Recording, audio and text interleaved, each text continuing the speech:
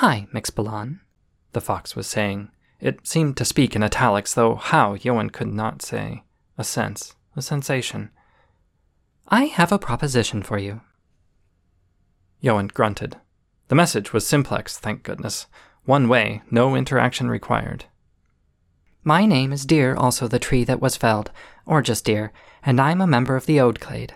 I am an artist." The word seemed to come with a tone of distaste. "And performer. I'm not just telling you this to, toot my own horn, I believe the phrase is, but to underline the fact that I am woefully unprepared for the situation at hand."